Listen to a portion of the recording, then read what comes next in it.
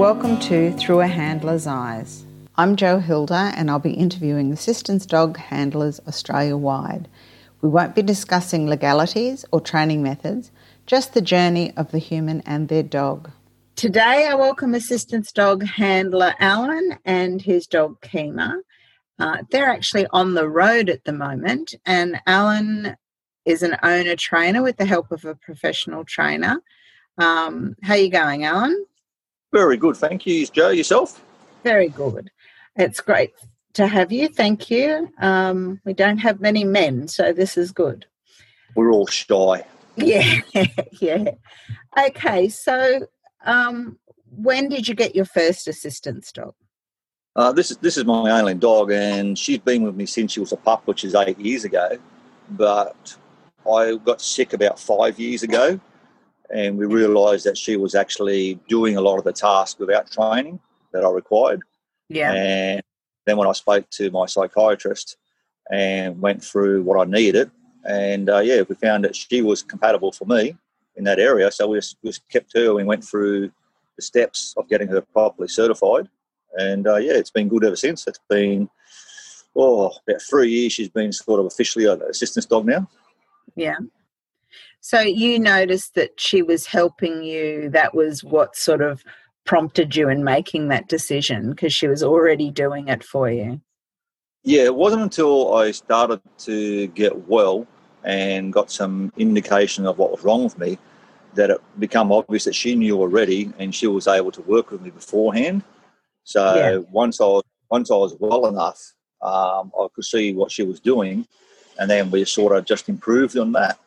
And now it's just a natural day for her that she works with me. She gets a jacket on, and she stands up tall and gets proud, and just works with me all day. And they definitely know when they have that working jacket on. I mean, even with my current dog, when he was a pup and he was only had his in training jacket, I went out with my sister one day and we wanted to go. I didn't have the jacket on him. I was just letting him walk, but I had it with me, and we wanted to go into a pub for lunch. And I said, look, I've got his jacket here. And she said, I'll put it on him. And I put it on him, and the girl said to me, oh my God, his whole body language just changed. Yeah. And they just know, don't they? They're like, initially I was concerned it was going to be too much for her. Yeah. And like 24/7. But she loves it. It's to her. It sort of makes her day, and we also do give her days off as well. We try and get her at least one day off a week, where she goes and bees a dog. Or if we can't do that, of course, we're travelling. We try and do a couple of hours a day where she's not working at all. She's just resting, and she can just do her own little dog thing. Yeah, that's really good. So tell me a bit about her. She's an American Staffy, and she's 8 years old now, and she is just the most loving puppy dog you could ever find, but also one of the smartest puppy dogs you could find.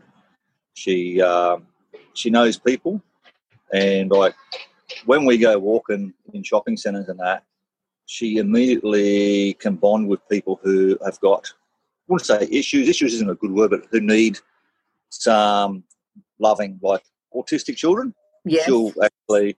She'll just change it completely with autistic children. She'll sit and she'll sort of lean to them and let them touch her and play with it.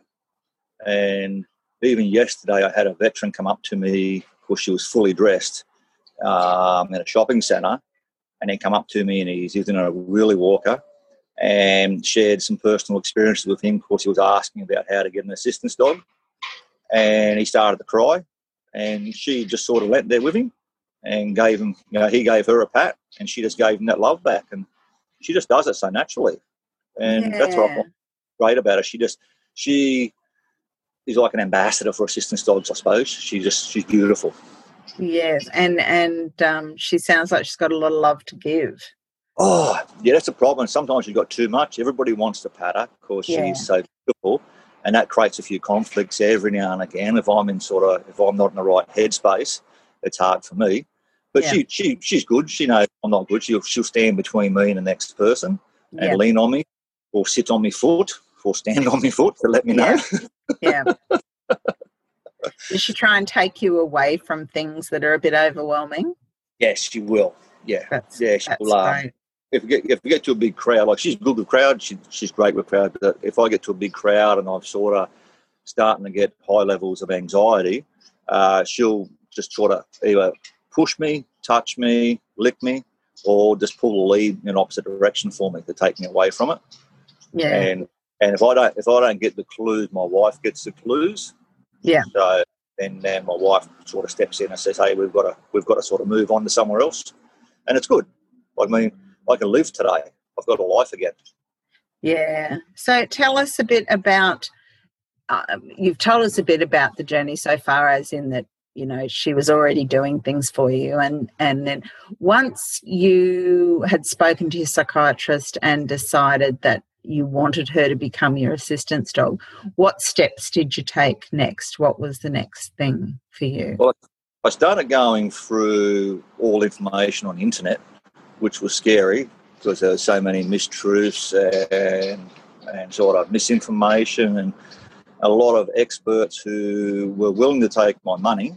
And unfortunately, I got sucked into a couple of those, but that's fine. It's just a journey I was on. It's I found in Australia isn't as well documented and controlled as this is overseas, so it was a little bit hard. And then I went through a few veteran associations, and everybody's intentions were really good, but I think I was special needs.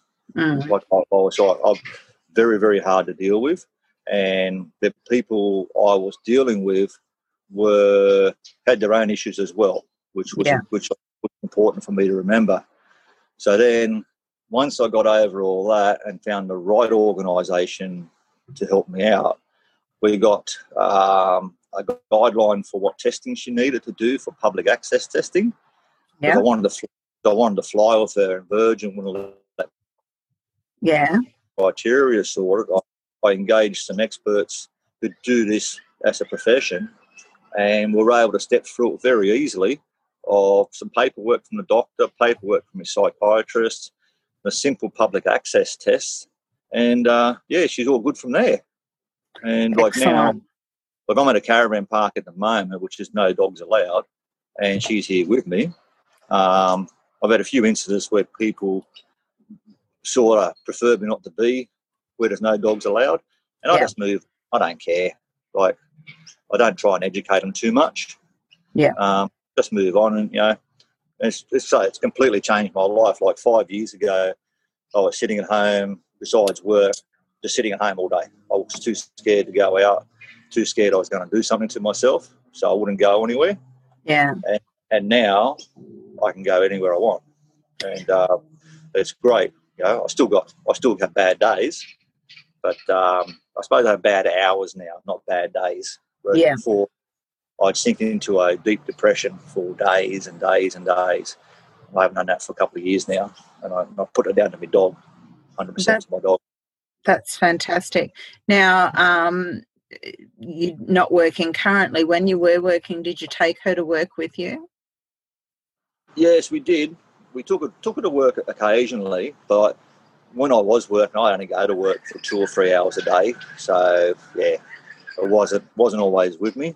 And a lot of times it's more a social occasion for me to go to work. I've been very fortunate. I've got a pretty successful business and a good lifestyle, so I don't have to work, which is nice.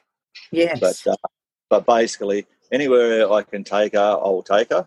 But I went to go to Australia Zoo the other day, and they were extremely accommodating and assisting with the dog. But after discussions, we put her into a day kennel, like a puppy place for a day, and she loved it. And I just made sure I kept calm, and my wife kept with me without her there, and we had a good day. So that's good. Because that's good. Yeah, you have to have a plan, don't you? I think.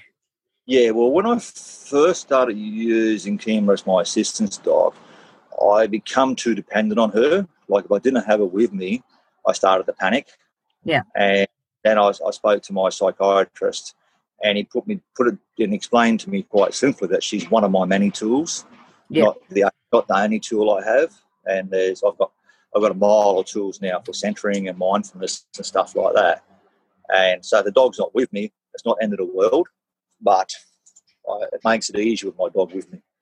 Oh, absolutely. But unfortunately, there are some cases where you can't, not because people don't want them there, because they, like Australia Zoo, they have to have certain procedures in place.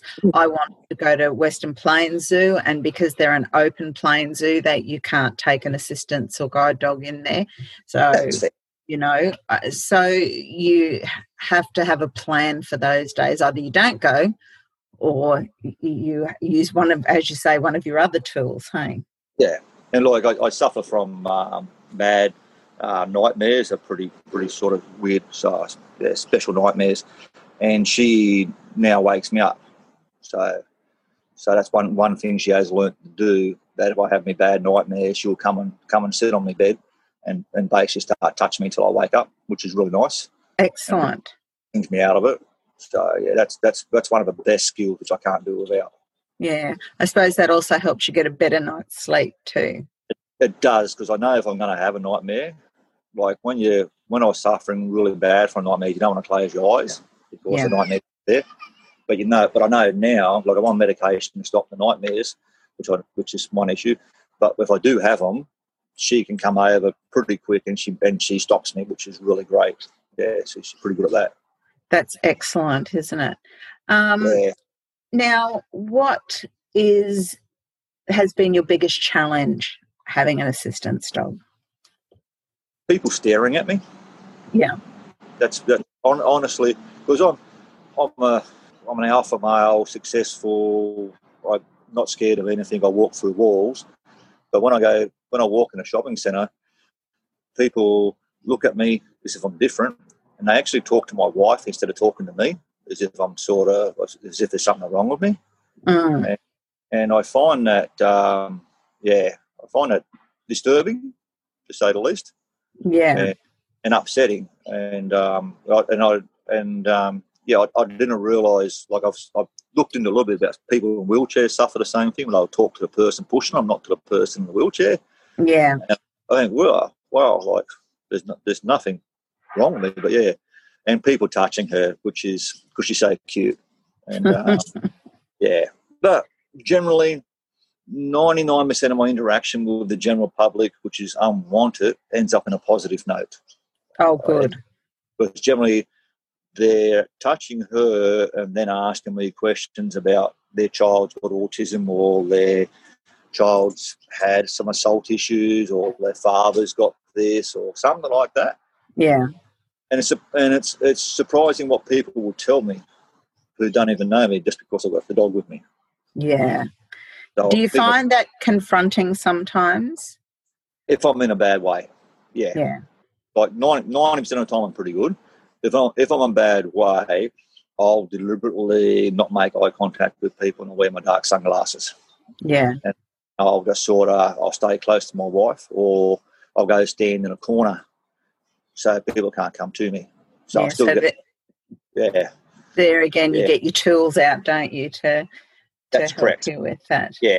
Like I can't, like when I go shopping, I can't stand in the aisle where the groceries are, where they pack them onto the shelf, pack them onto the thing to pay for them. Yeah. It's standing there just is too close to me, to people and stuff. So we just go out the front and wait, let the wife do it all. So yeah, that's something I can't do. Whereas before I knew something was wrong with me, I used to sit there and battle all that and just get more anxious and more uptight. Now I feel like we just stroll off and sit down with Kima and give her a biscuit and a bit of water, and then wait for Mum to come out. And we're all good. Yeah, and you get out of your own head with her, don't you? Oh, definitely. You can focus on her rather than what's going on around you. Yeah, just got to look at her and she makes you smile. And if you're feeling sad, she'll come sit on my lap. And like, she's 20-odd kilos, so sitting on your lap isn't real good. Yeah. But that's also like if I have a major depression day, she'll come and just sort of lick the back of my head just to she tries to lick the badness out of me. Oh. But I look at it, she's supercharged, just full of love. And when she sits on me, she's trying to put all that love back into me to offset all my sadness. So that's why I see her. And that's why we're conscious of all the negative energy I put out onto her, that she gets a relief from as well. So she can go for a run and she can get some good times as a dog. Yeah. Be a dog. That's excellent. Got to look after her health. Yeah.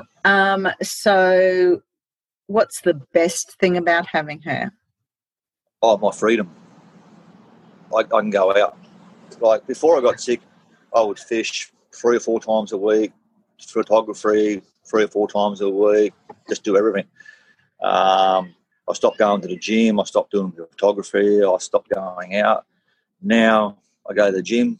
She just goes to the gym. She sits down on the blankie. We go national parks. We go to the beach. We go anywhere we want. And I don't feel, I don't get that anxiety levels, which I can't. So it doesn't. I can get out of the car. I can drive somewhere now and get out of the car. Whereas before, I drive somewhere and make an excuse for not doing it. Yeah. Whereas now, I just reach over the back, grab her lead, and off we go.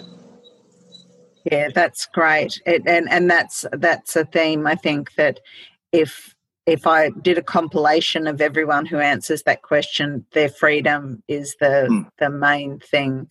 So, and like everybody changed their attitude when they see her.